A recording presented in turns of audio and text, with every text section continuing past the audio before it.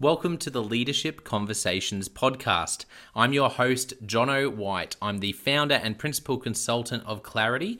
We are an Australian-based consultancy that works with leaders around the world, and our passion is to invest in people to become everything they're meant to be in order to fill the world with healthy organizations that people love to work for and customers line up to buy from. The goal of this podcast is to invest in you and your leadership. If you're just joining us for the first time, then feel free to check out consultclarity.org. That's our website, consultclarity.org. We have so many free resources on there, the most popular being our 7 Questions on Leadership series. We've had more than 1,500 leaders from around the world in all different sectors give their in-depth answers on leadership, what books they love, what they found most challenging, the most meaningful stories, how they structure their time through the day. That's free, so go and check it out. And we'd love to interview you about your leadership. I believe you have advice from your experience, your context, and your life so far that is important and can help other leaders. It's also a great way to give back. It's free to get involved, and you can do so by going to consultclarity.org/7-questions-interest, or just Google consultclarity.org 7 questions interest and fill out the form that pops up. We have a free resource for you on our website. It's called Leadership Survival Guide. It's a 57-page ebook. It has interviews with 10 world-class leaders, and you can go to consultclarity.org. It's right at the top, and get that today. We also have a daily email that we send out to over 15,000 leaders, and that email contains the highlights, our best content from our podcasts, our blog, my book, the books that we're loving that are out there about leadership. It's also the best way to get access to our masterclasses and workshops before anyone else. And there's also exclusive and limited special options just for subscribers. And you can subscribe by going to consultclarity.org/subscribe. Now, my gift to you is to work incredibly hard to provide the best leadership content I can to invest in you and your leadership. So if you're finding our content helpful, if you find this podcast helpful, then your gift to me could be this. If you do find it helpful, then write a review or rate our content and make sure you subscribe or follow. I can't emphasize enough how helpful that is. It really does help us to get the word out there so we can invest in more leaders to become everything they're meant to be. It also means a lot to me personally when people like you and people in our community share our content on social media. So if you do that, then please do look for me, Jono White, to tag me, and look to tag Clarity on whatever platform you're on. And our team, including me, I'm always looking to see when people have mentioned us so that I can engage with you. And also, we look at sharing content. So if you write something about something we've done, there's also a good chance we'll share that with our followers. So if you could do that, that is a massive, massive help as we try to invest in as many leaders as we can around the world. Last of all, you can check out my book about how to deal with difficult people even if you hate conflict. It's called Step Up or Step Out. It's available on Amazon. You can just look up Step Up or Step Out Jono White, or you can go to store.consultclarity.org/book and check it out there. I have coached leader after leader after leader, and in more than 50% of the sessions, this topic comes up. How do I deal with this person? I'm finding it really difficult, and I just want to find a way that doesn't blow up to just to have a difficult conversation, to lead them better. How do I do that? There's a 3-step process that I outline in this book that I believe can help you. Okay, let's get into today's episode of the Leadership Conversations podcast. Enjoy.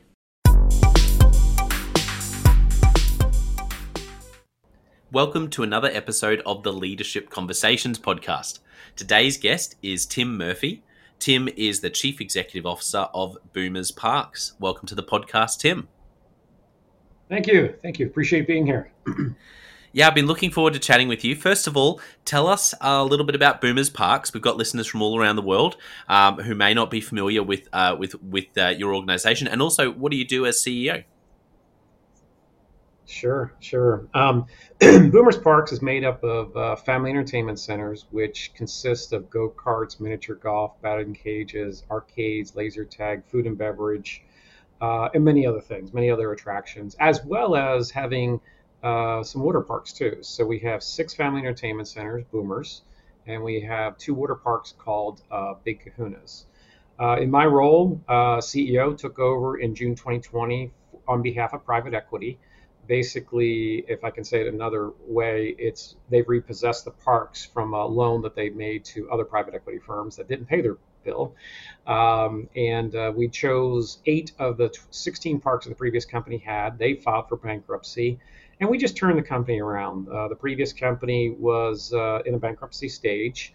They had lost $10 million on the eight parks that we have now. And last year, 2021, we were able to do about $8 million profits.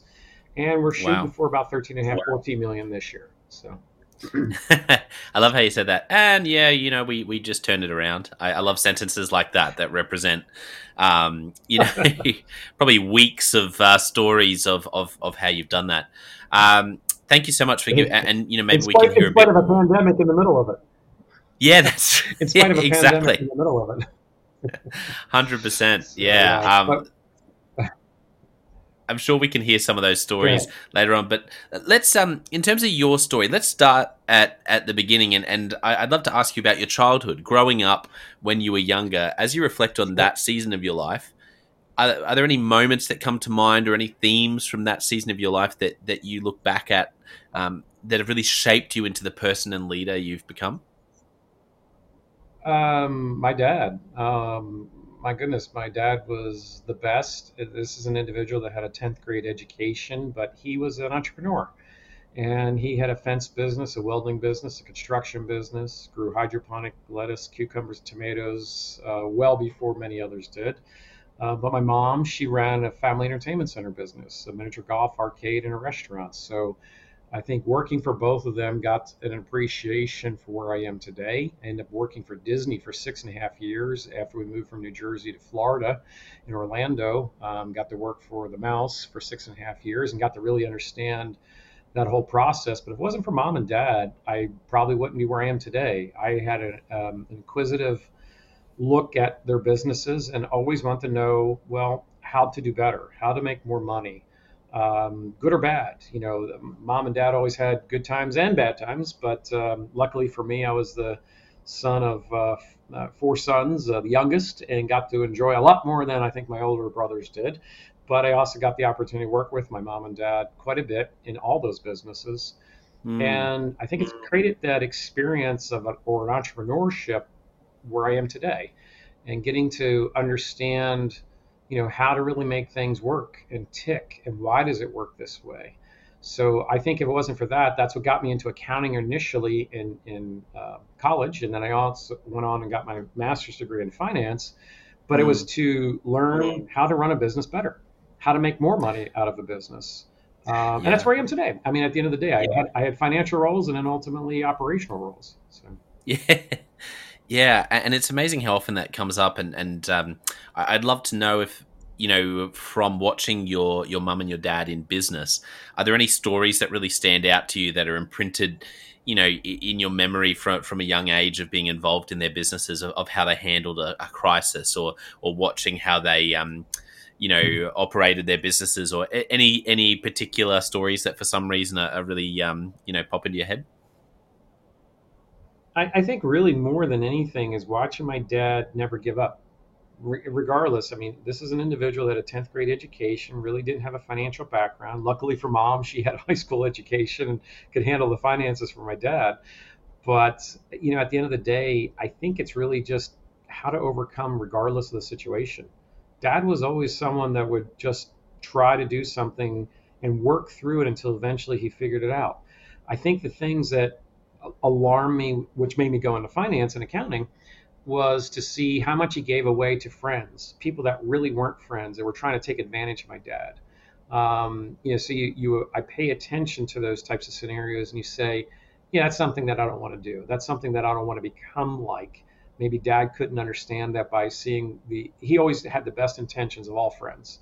He wanted to be the center of attention for sure, but and that was my dad. But he wanted to be friends with everyone, and that was a problem in business. You've always got to dot your I's and cross your T's, and you've really Yeah. got to make sure that you've got yourself well positioned and protect yourself. Especially like my dad lent money to a lot of people, and some people didn't pay him back, of course. So. Mm. So you sort of watched and really picked up on that entrepreneurial spirit and also that, like you said, that resilience in business and in probably in life as well, which I can hear your parents obviously had in spades, and you but there was also watching some of the financial elements of it, going, you know what, this is probably one element where I'm looking on and I go, I think we could have probably done more in that, or thought more differently about that, and that's what drove you into finance as part of business. Correct. No, I think it was the more towards the end. My brother Steve, oldest in the family, he's 15 years older than me. Went into business with my dad, growing these hydroponic cucumbers, lettuce, and tomatoes at the end of their time frame in New Jersey. But he was with other people who didn't really have a business background, and my dad was the finance guy for the business. And just really dotting your i's, crossing your t's with good contracts, good business agreements. That's something my dad didn't understand too well. He would just sign off on anything, but not necessarily have the backing and understanding of what implications this might have down the road. So seeing that, you go, all right, we can do something better with this. And I will Mm. say that background of the entrepreneurship with my father, I think, got me into so many different good things in life that I always took on more when I worked at Darden restaurants or Disney or others. I always just want to try harder and do more. And I think that resonates when I helped other businesses franchise, and I've worked with 150 different brands with 10,000 locations. Over time, you just start realizing there's some similarities with what's going on, and how do you make them more effective and better. And Yeah. kind of led me into the role today. So I'm always questioning, always planning in the back of my head what's the next steps, maybe 3 or 4 steps ahead of some others. But it's just because of those different experiences, but it all resonates with mom and dad, I think, at the end of the day. So Yeah. God Yeah. rest her soul in heaven. So it's Mm. that's I miss them tremendously. Dad passed away over 10 years ago, and my Mm. mom passed away during the pandemic, not from the pandemic, but during that time Mm. frame. And you just couldn't be with them. But it's like you realize how Yeah. valuable that was from your childhood. So. Yeah, I'm sorry to hear, particularly around your mum and passing away quite recently through the in recent years. But how beautiful to hear the impact that they have had on your story. And I'd love to ask you around finance, because I can imagine our listeners who are all sorts of different leaders, and for many, some of them it's their strength, and many, they're probably listening going, yeah, maybe it's not my maybe it's an area where I could invest more in really dotting my i's and crossing my t's. So I'm interested to know, what are you seeing out there from your experience across different companies? If you were sitting with one of our listeners who's a leader and you had to say, here's some of the most common things for you with your passion around finance and business, and looking steps ahead, and due diligence and dotting your i's and crossing your t's, are there any things that you see again and again, or patterns that you think most leaders could lock down a bit better, or invest in when it comes to the finance element of leadership? Well, I think, and it's funny, I use it today. I always talk about demographics, and it's basically knowing your competition, knowing who your guests are, your customers are. And I don't think everyone pays attention as much as they should on the competition. What's the competition doing? How do they price their structure? What makes them different? I always say, what makes the company different, the business different? How do we set ourselves apart? How do we stand out? And I don't think others really go out and look at their competition. Where I am today, one of the things I did before taking over this role as CEO was, on behalf of the private equity firm Cerberus that I worked for, I went out and looked at not only our locations that we had or potentially going to purchase through the stalking horse bid, but also looked at all the competition. I went out and said, what are they doing? How are they spending their dollars? How are they marketing what they're doing? What's their price point? I don't believe a lot of folks do that. When I was in the restaurant industry, I did the same thing. I went out and saw what the competition was charging for each plate. So if we had, I'm just throwing out salads or chicken fingers or whatever it might be that someone's selling, how many do they put on their plate? What do they charge? And can I charge more? I never like to leave money on the table. And I don't I don't think many businesses really look at others that much. They get themselves so concerned with their one business that they're in, but they don't look at what the competition's doing. Lots of times you're going to find money's left on the table that you didn't charge enough. You could charge more, especially during this Mm. inflationary period we have in the United States. There's many opportunities, and I hear a lot of other companies similar to us in the entertainment industry. I just can't charge more. Why aren't you? You're just going to give away your profits. You're going to take a loss on this. No, you're going to go out of business if you do that. You need to be profitable on every single transaction. You need to be staying ahead or at what the competition's doing, and look at what the competition's charging or how they're doing it or how they might do it differently. And did you differentiate your product in any way that makes you stand out to your guest or your customers? A Yeah. lot of times people don't do that. That's the difference, where you can make much more money if you'll see what the competition's doing. That doesn't mean there's not times when there's pullback and you can't go way over and above what the rest of the competition's doing, but you should always have a pulse on your competition, Mm. and you should always know what they're doing. But a lot of people are too afraid to do that, or they become buddies with their competition. Look, they're out Hmm. for business too. You should be as well. And a lot of people don't think about that. So I think that's one thing that I've always tried to bring in the business is, well, what's the demographics? How are we differentiating ourselves?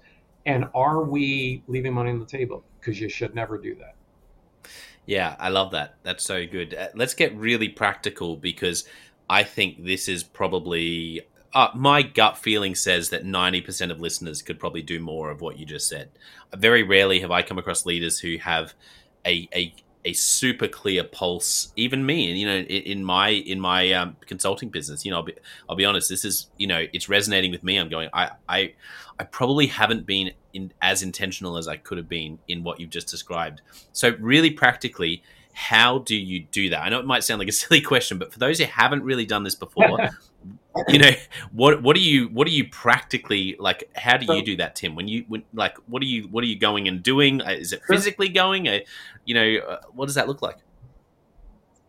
And so there's lots of ways. So as a consultant, you're going to be testing and looking at what other consultants are charging out there. You're going to be even calling them up. You're going to, play some roles a little bit. Try to see if you can figure out what they'll tell you. In my world, in the entertainment world, I'm going to go check what the pricing everyone else is doing. I'm going to go physically to those locations. I'm going to go act as if I'm having a great time in one of the facilities, but I am taking in everything that they have or haven't done at their location.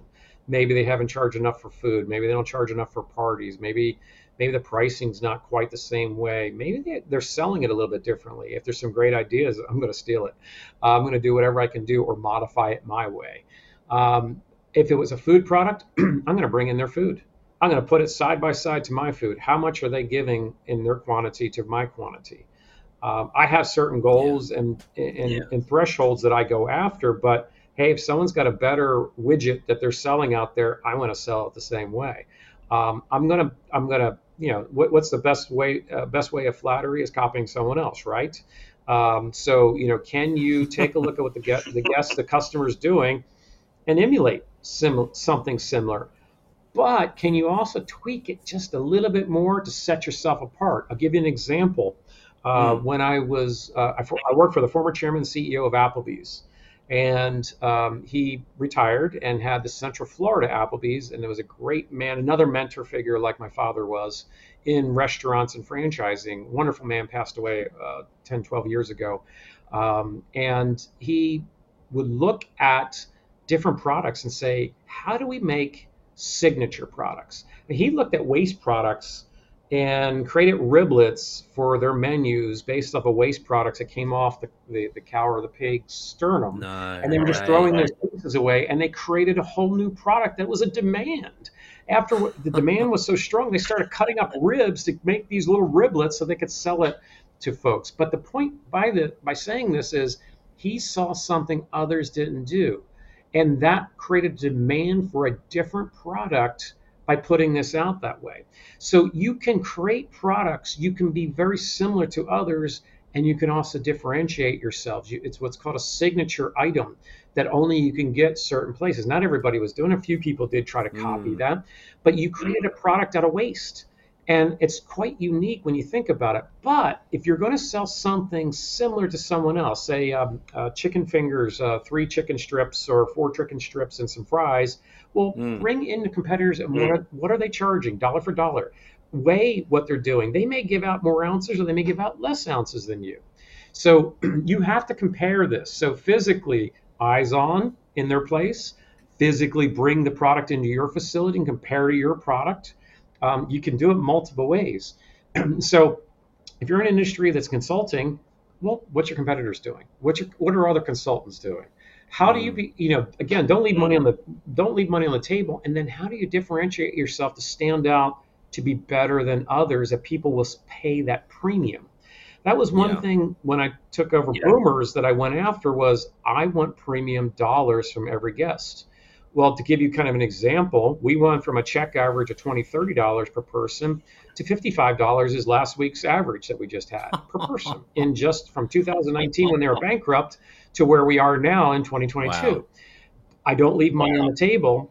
Now, what does that mean? Well, that means that someone is paying a premium because they feel the experience is good enough. I'm going to pay more.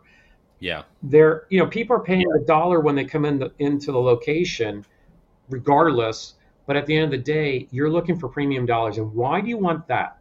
Because you're looking for a more educated individual. If you're providing experience to someone, price never matters. If you don't provide the experience to someone, a good experience, price of course matters. So the idea here is how do you provide the best experience possible for your price point that makes the guest or the client say, I love this. I love what you're doing. And they'll pay over what the going rate is out there. So the answer to your question is you have to go survey the competition. You have to bring in maybe even some of their products, maybe buy a few of their products and say, how does it compare to mine? Compare it. What could you do differently? And how do you differentiate yourself? That's the key. That is so well articulated. Thank you. And like I said, one of the reasons I love that so much is because it's when you say it all, it sounds like common sense, but I would really challenge myself and our listeners to ask yourself, have you physically gone and surveyed? If you're in a product industry, have you ordered the product and put it side by side? And I think so many people would go, well, no, I haven't. And I loved the riblet story. It reminds me of, I can't remember the book, but there's this great book about byproducts and basically saying what are the byproducts of your organization, and every organization has them. And but it starts with looking at what the competition are doing, putting it side by side, getting a real pulse, and then, like you said, where are we leaving money on the table? That's like I feel like we could just take the past 10 minutes and put it in a I know you're talking finance, but for me, I hear that and I see marketing and business development like 101 to grow a business. I love it, Tim. That's so good. I want to ask you about Disney, just because, when you mention Disney, it is one of those companies where, like you said, as you were unpacking it, where I think people's eyes light up, right? Talking about experience, what an organization. What were the biggest lessons you learned from Disney? It's funny. You don't realize the lessons when you're physically working there, but when you step away and you're working somewhere else, you realize what Disney did. So Disney had a very rich culture. So culture is obviously key. It's something that I build into Boomers as well. We have 10 core values that we live by to really create a different culture. But culture was one of those. Disney is very cult-like. That the employees that work there love the place inside and out. And I will say that was probably the best place I ever worked at for the 6.5 years that I was there. But culture isn't just it. It's also details. The details that they did not overlook for guest service. And that's one of the things that I brought my team into. I actually had my team go through Disney's Institute of Quality Service, my corporate team as well as my park team, to really understand the difference. But it's really about how do you deliver world-class service to the guests, an experience that they'll never forget, that you make eye contact, that you're smiling and you're talking to them. And one thing I teach my team is you leave your cares away when you walk out on stage. That was Disney's big thing. You're walking on stage every single time and you're giving the best experience possible. You have problems, you have down days, you have personal life. Forget about it. For that time that you're out there with that guest, you make that guest experience as best as you possibly can. Obviously we all have pressures, we all have deadlines, we all have all kinds of things that we have to go through, but you need to focus on that guest. If you focus on that guest is going to have the best experience possible. And they're going to go tell their friends. That's where grassroots comes in, right? So they're going to tell the next person and the next person, and Disney's very good at this. I will say, I've been to Six Flags, I've been to Cedar Fair, I've been to others, I've been to Universal, I've been to SeaWorld. No one does it like Disney. No one does the eye contact, the smiling. I'm going to engage with you. I'm going to talk to the kids. I'm going to get down to their level. In Disney, the idea with the characters, when they see a young child coming up, it's kind of like, how do they bend down maybe with them? How do they get close to them and to their eye level? When a team member's talking to them, you're talking to them at the eye level. The idea here is experience, right? You're trying to make that person, that child, feel special. And if you can get that across, they're going to then go home and say, that was the best experience I've ever had. Of course, people have bad days, even at Disney. I've experienced those too, in my parks as well. But bottom line is, how do you make the world go away and you're focused on that individual? If you can make them feel special, if you can make them feel great, and I don't care that if you're in a consulting business or you're in a food and beverage business or you're you're selling cars or you're in manufacturing, how do you make that other person feel special because they remember that? So it's part of the culture, yes, Disney has, but it's also, how do you create the experience like no other? And that's the difference on how do you get people to come back to you. Building volume and frequency, keep coming back, spending some more. That's what Disney's about. And that's something I've brought into what we do with Boomers is, how do I create a Disney-like experience for a fraction of the cost? I'm never going to aspire to be an amusement park or a theme park like we are. I do have water parks, but how do I create a great experience? You got to create good quality products, good quality food, things of that nature. But at the end of the day, none of that matters if the experience is beyond belief. And that's what Disney does. The experiences that I remember, the people that I've met there, the leadership believed it from top to bottom. Everyone from the CEO down to the hourly individual to the ride operator, food and beverage that I was in for a period until I got into finance with Disney. And you remember that experience more than anything. And again, I said it a little earlier, like it's cult-like. People get so involved in it, you can't convince them to go anywhere else. They'll keep coming back. That is unbelievable. And that has been my experiences with Disney. And that's what I try to bring into what we do with Boomers too. Yeah, incredible. What an amazing organization. The question that pops into my head straight away is, everything you've described, so many other organizations, so many other leaders, so many other great leaders, and so many other great organizations have tried to emulate or do it in their own way. From your experience in 6.5 years, what sets Disney apart? How have they been able to consistently, like everything you described is not normal, and it's what is it that they've done to actually be that next level up to so many, particularly say 30 years ago, so many other organizations that probably were trying to do the same thing and just didn't make it? I believe, and I will say, even Disney, I've seen them recently since I live here in Orlando, Florida. I've even seen the corporate team has strayed from their core values. And I think one of the core values, whether it's spoken or unspoken, is how to have everyone have a great fun time, an exceptional fun time. And, they've taken sides where haven't focused on everybody recently. But for the years that Disney's been around, I believe it's on their core values and their beliefs that they hand down to their team members. And it is from the CEO to the hourly staff, they understand what their role is and why they're doing it through core values.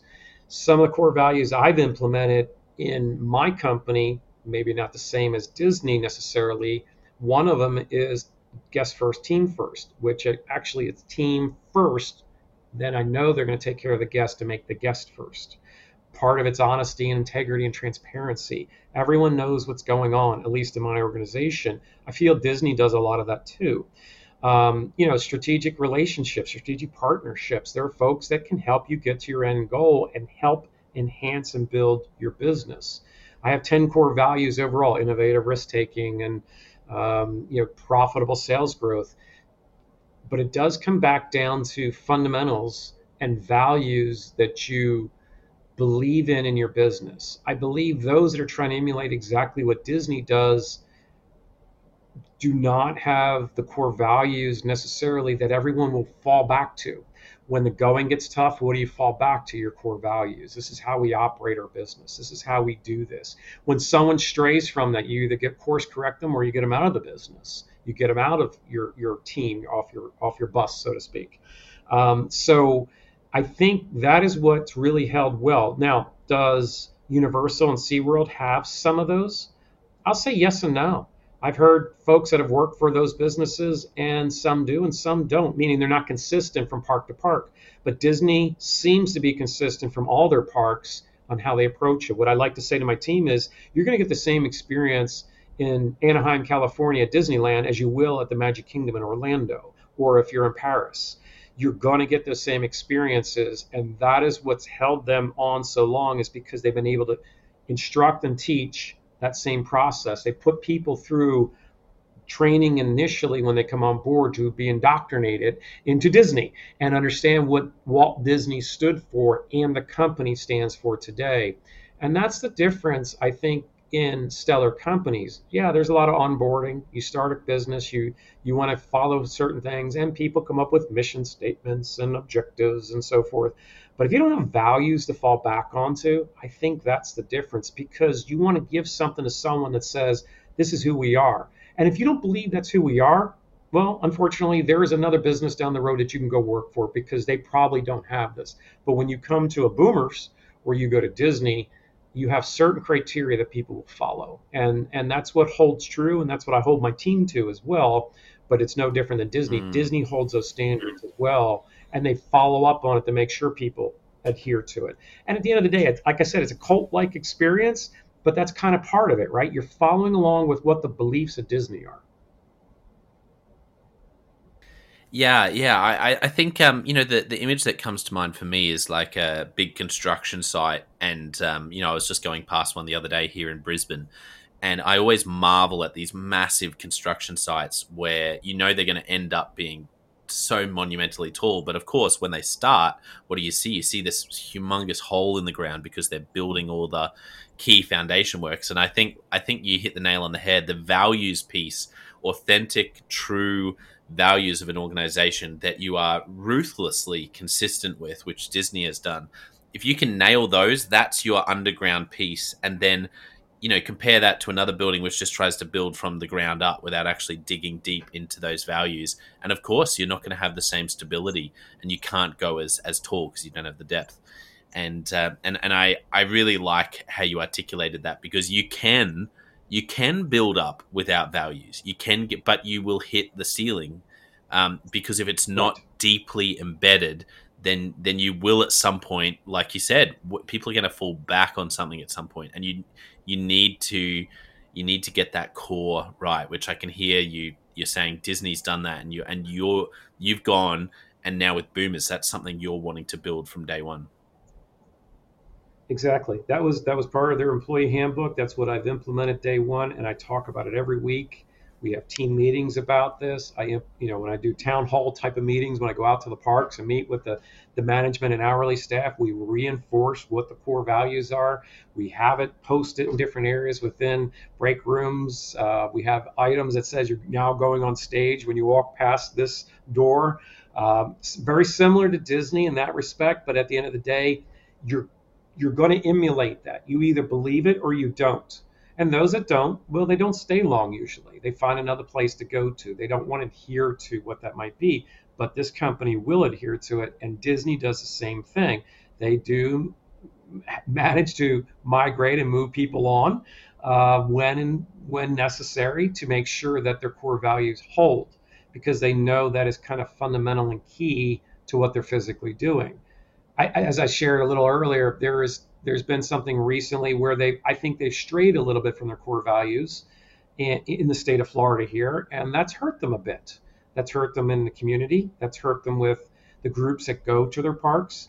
Now, has it affected other parks? No, not necessarily, but that is the difference. If you hold to your values, those things should never happen. That should never go that way. But when you side to a certain group, then you're taking sides, right? At the end of the day, and you've hurt somebody's feelings.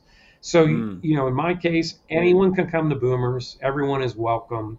I don't care which background you may have or where you've come from. If you've made money, haven't made money, whatever your background authenticity is, I can't control that, and that's not what I'm worried about. I just want everyone to have fun. And that's kind of the key. That's what you got to be able to remember. Everyone still is here, and everyone is welcome, and everyone is to have fun. Yeah. Wonderful. Well, let's jump into Leadership Express. This has been so good, Tim. Just absolute gold. I can't wait to share this with people. I think they're going to really enjoy it.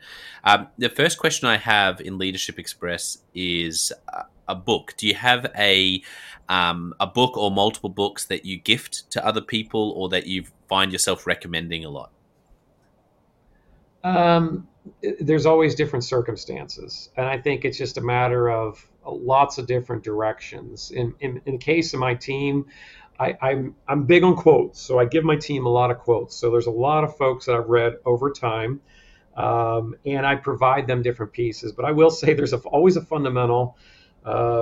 Napoleon Hill, going back to Napoleon Hill, I use their quotes every single week with my team.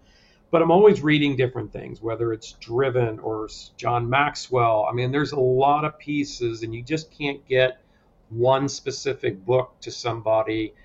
And I try to bring in more elements of quotes on whether it's Tony Robbins, or I'll do J.C. Penney in the retail sector, or I'll do Henry Ford, or I'll do Elon Musk, or I'll do Steve Jobs as a favorite. I'll go to many, I'll say idols, heroes, whatever it might be, and pull in different pieces from them and different quotes to make them think, and how that ties to our core values. So there are so many different books that I could put out there, but to me, it's also a matter of you can't just rely on one. I think you've got to rely on many to get a solidified opinion and help mold your thought process.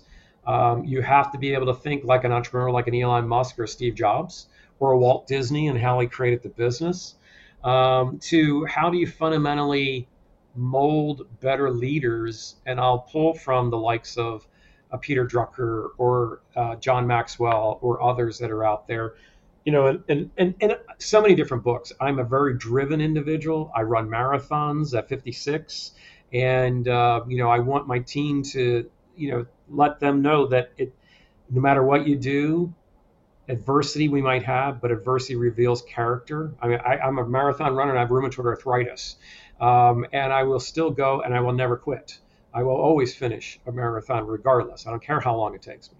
But I want my team to understand you have to go the distance no matter what you do in any course of life. You have to go out there and do more and continue to do more. And that's part of life, to teach you the skills to keep growing and building. During a pandemic, inflation, bad times, we still keep going.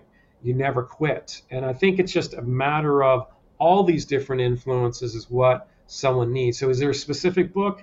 Yeah, I could probably give you one if you want to talk about one or two different things. But, at the end of the day, I think it's about being well-rounded and understanding different leadership skills, different businesses. How did they build Home Depot? How did they build Starbucks? How did they build Apple, how did they build? How did Elon Musk do what he did?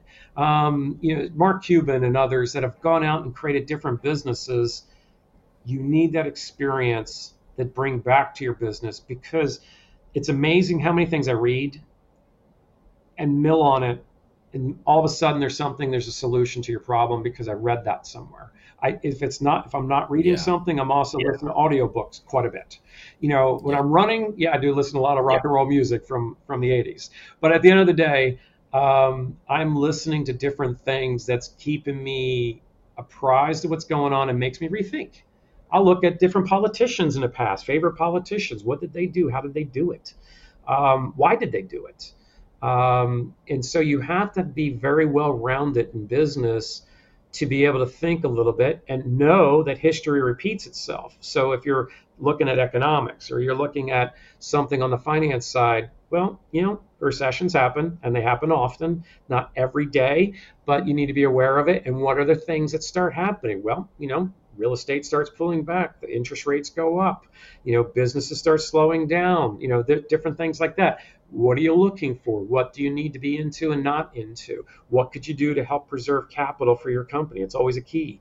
So I think the answer to your question is there isn't one, but there's many books to listen to and read. So. Yeah, I love that answer, because I think it's a really valid response to say, actually, rather than one thing, always be looking for because then you can cross-reference, and then things will clarify or things will confirm. Oh yeah, actually, I've heard that 3 times before. That's really interesting that It's backed up over here. Yeah, I agree. When it comes to morning routine, this is something that I know a lot of people are really interested in. Is there anything for you that over time has proven, key for you when it comes to morning routine as a leader? It's funny. I read a lot about different leaders with certain morning routines. Now, I'm a bit of a night owl. I will say that. I'm a lot of times up past midnight, 1 o'clock, 2 o'clock in the morning. So I might be getting up at 6:30. I'm pretty much punctual at getting up at 6:30 every day, depending on if I'm traveling and I have to get up earlier.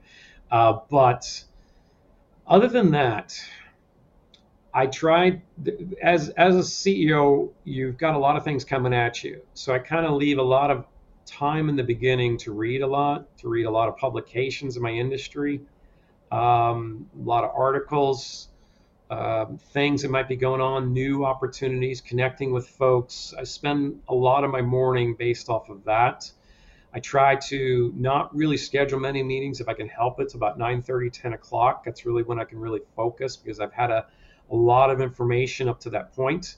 Allows me to get going, I think, kind of at full tilt, and then go at it. But I think if there's a morning routine, it's more like 6:30 in the morning to get up. I do make breakfast for my wife every morning, and then I go at it. But other than that, I think my best times really end up being later in the day. Now, a lot of people say, well, I need my sleep, I need my sleep, I need my sleep. Look, when you run as much as I do, my head hits the pillow, it's out. So I haven't found that as an issue. So, whether it's a 4-hour night's sleep or an 8-hour night's sleep, it's kind of all the same. And I just start again at 6:30 the next morning, depending on what's going on or what the circumstances might be. So not typical. I know a lot of people get up. Oh, well, I go work out. I do this. My best running is in the afternoon, in the evening. I have more energy, I believe, at that point. And I seem to perform better, even though all races that I've run are usually 5, 6 o'clock in the morning. That's the best time for me to train, is in the afternoon, evening, because I think I've gotten through the day, and it kind of relieves my stress for the day, if you will. A lot of people say, well, you get up and you start running, it relieves your stress for the day. I think actually, if I've had a bad day, going for a good run relieves my stress. So. Yeah. No, there's some great thoughts in there, and just the running is a really interesting part of that, because I know it's obvious, but I think when it comes to our morning, night routine, work, life integration, having something like that level of exercise can really help with, like you said, with sleep and with energy. And so, thanks for unpacking that, Tim. One-on-one meetings. This is another question that a lot of leaders wrestling with, is how do I run a great one-on-one meeting with my, with the people I'm leading? Any advice? Yeah, I think there's different components to it. So what I do, because I have direct reports to me, my senior team, I have I said, look, keep everything to one page. Whatever you're working on, I want it one page. Whether it's current projects, immediate projects, whatever it might be, I want to know from marketing, from HR to operations to finance, one page. That's all I want to see. You're going to update it weekly. You're going to leave things on there. So now I have a page that I can go by whenever I'm not talking to someone. I have a specific time. It's only 30 minutes a week, but of course I have other meetings with people, same people over time. But every week I have a consistent time that I go over, well, what's going on in your projects? What's going on in your lists? I prefer one-on-one when possible. Now, I've chosen to not have a corporate office in this business. When we took over the business, the previous bankrupt company had a corporate office spending like $50,000 a month for this ivory tower. And I said, we don't need it. I've got people in Northern California, Southern California, New Jersey, Florida, Maine. I don't need this office. I would rather be one-on-one with them in the park. I want them to see and understand what I look at. I always look at everything from the lens of the guest. What does a guest see? I've sat everywhere a guest can sit in every one of my parks. I've stood wherever a guest could be. I walk normally where the guests are at. And I want to meet my team out there so they can see what I see. It's not beneath me to bend over and pick up trash in a parking lot or in the park. I want my team to see that I will do it too, and they should as well. I want to display to them, what they should and shouldn't do with guests and smile and talk and connect. And the idea there is I want my team to meet with me on those bases. The rest of the time I'm doing Microsoft Team meetings or Zoom meetings that I have this regular dialogue. I'm reviewing what they're doing. I'm always staying on top of it. I think it was President Ronald Reagan of the United States had said, you need to trust your team, but verify. You need to always trust them to do their job, empower them to do their job, but always verify. So that's what I try to do too. I want them to do their job the way they want to, the way they feel best. But I always want that conduit of give me 30 minutes each week. Give me an update with a one-pager that I can hold with me and I can refer back to during the week if I needed to. And it also helps me with my own, the board that I have to report to, the ownership team. But I want my team to know they can do what they need to do, and I empower them to do their job. And I want them to feel comfortable enough to go execute their job. They don't have to bother with me with all the little details. I do want to know about the details. I do want to know that, the details are very important. So I want to trust them, but I want to verify that they're going to get it done. Because that's my job. It's my responsibility. I'm the CEO. This is all my responsibility. And I want to know what they're doing, but I want to give them the opportunity to be held accountable and be responsible for their jobs. And so as a leader, I love the one-on-one connection. I was just with my vice president of operations at a trade show down in South Florida this past week, and we had a little one-on-one time, which was very productive. And I got to, get him to understand the way I think, and I get to understand more the way he thinks too. It builds that rapport, builds that connection. But I don't have to be on top of him every single day. I don't have to be, constantly contacting. I don't need to be looking over his shoulder. I can know that he's going to be getting what he needs to get done in his area. Same with marketing, same with HR, same with finance. I want to give them guidance. I want to, verify what they're doing, and I want to let them roll. Let them do what they need to do, and let them do it best. If I'm micromanaging them, well, then I'm not doing my job. That's not my job. I should never be micromanaging. I'm never going to be a type A personality who do this way. You need to give them the freedom to fly, and hopefully they'll fly straight. If they start going off course, you course correct them. But the bottom line is give them the opportunity, have the one-on-one time. And I've found the biggest success that I've had in my career is to focus.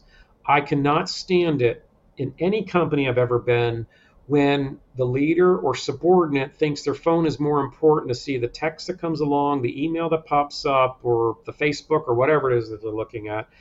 I'm focusing. My phone's down. I will only take a call from my wife, and usually my phone does not ring. I hardly ever get calls from my wife. She knows when and where I'm going to be, and there's a time and a place for everything. And I hope and expect my team understands that too. I cannot stand it when someone is constantly checking their phone. I know my boss does that with me, but he's also running 152 companies for a private equity firm, so I kind of get that. But the bottom line is, when I'm with someone else, I expect that they should expect that I'm going to give them 100% attention, and Yeah. I should expect that they're going to give me 100% attention, and then we're going to connect really fast, and we're going to get through things pretty fast. That is the difference. Where there's a lot of people multitask. Oh, I can multitask. I can multitask. I can do this. I can do that. You really can't. Yeah. You need to focus on every single task. And I'll even say Elon Musk has recently came out and said that with all the businesses he's running, that's what you do. You multitask. You've lost. You focus on that business. When he's dealing with the rockets that he's doing, or he's dealing with Tesla, he is focused. He is focused in that 2-3 hours he's allotted for it. Then he's on to the other business. That's what you have to do. If I'm dealing with marketing, I'm dealing with HR, I want to give them 100% of my attention so that I'm hearing things correctly. Because if you're not, and you're playing with your phone, you're only hearing a percentage. Whatever that percentage is, you're not hearing everything that needs to take place. And that's what a good leader needs to do, is pay attention to them. And that does what? That builds rapport with your team. And they believe in you more with whatever you say, and they're following along more because you've given them the time of day when maybe others maybe not have done that in the past. So. Yeah, so well said. Last question for you, Tim. We could talk. I could ask questions all day. I could listen all day. Yeah. It's really, I've really enjoyed it. It's been very rich conversation. Last question: if you could only give one piece of leadership advice to a young leader, what would you say to them? There's a lot of pieces, of course. One piece, and I'm going to go back to my last answer. Focus on what you're doing.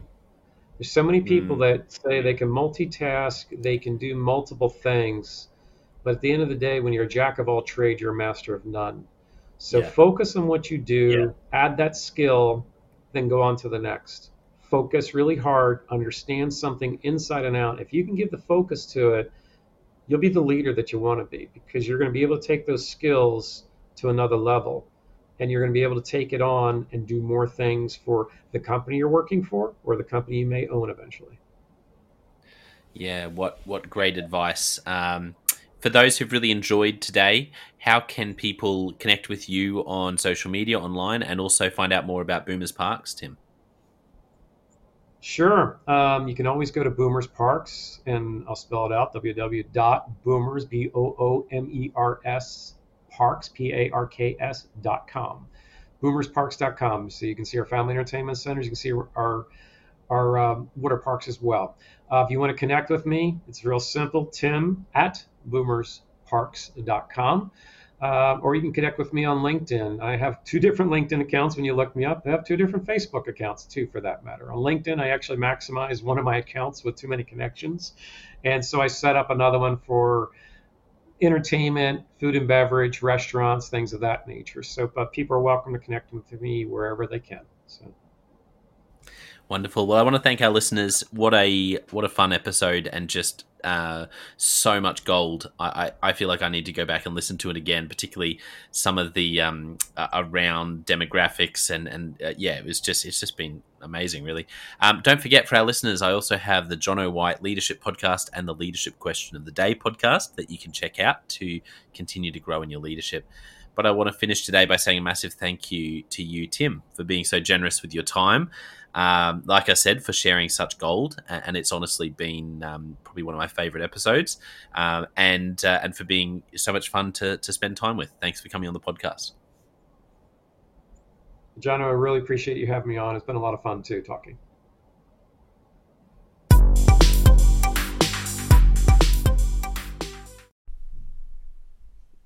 Well, I hope you enjoyed that episode of the Leadership Conversations podcast as much as I did. If you're joining us for the first time, don't forget to check out consultclarity.org. That's our website, consultclarity.org. We have so many free resources on there, including our 7 Questions on Leadership series. We've had more than 1,500 leaders from all over the world in all different roles, in different industries, answer these 7 questions on leadership, and leaders give these in-depth answers around how they spend their time, a book that's been significant for them. It's just a gold mine. It's completely free to access, so go to consultclarity.org and look for that. We'd also love to interview you about your leadership. I believe your experience, your life, your context means that you have advice on leadership that other leaders can learn from. Yes, you, if you're going, not me. Well, no, I really believe you would have something to add. So if you're looking for a way to give back, it's completely free to get involved. And we would love to interview you through the 7 Questions on Leadership. You just go to consultclarity.org/7-questions-interest, or Google consultclarity.org 7 questions interest and fill out the form and get involved. We have a free resource on our website called the Leadership Survival Guide. It's a 57-page ebook, 10 world-class leaders giving their thoughts on leadership, and that's completely free. It's available on our homepage, consultclarity.org, right at the top, so make sure you go and get that and download it today. And we have a free daily email that you can subscribe to. We send this out to over 15,000 leaders from around the world. And it contains the highlights of content from our podcasts, our blogs, our books we're reading. It's got the best content, and it gives you exclusive, limited, early access to our masterclasses, workshops, new products, special offers. It's all for our subscribers. You can go to consultclarity.org/subscribe and join 15,000 other leaders. And my gift to you is to work really hard, particularly through the Leadership Conversations podcast. I have been blown away by the quality of the leaders, and I'm learning as much as anyone in doing these interviews. So I'm having a great time. And my gift to you is to keep lining up the best leaders I can to invest in your leadership.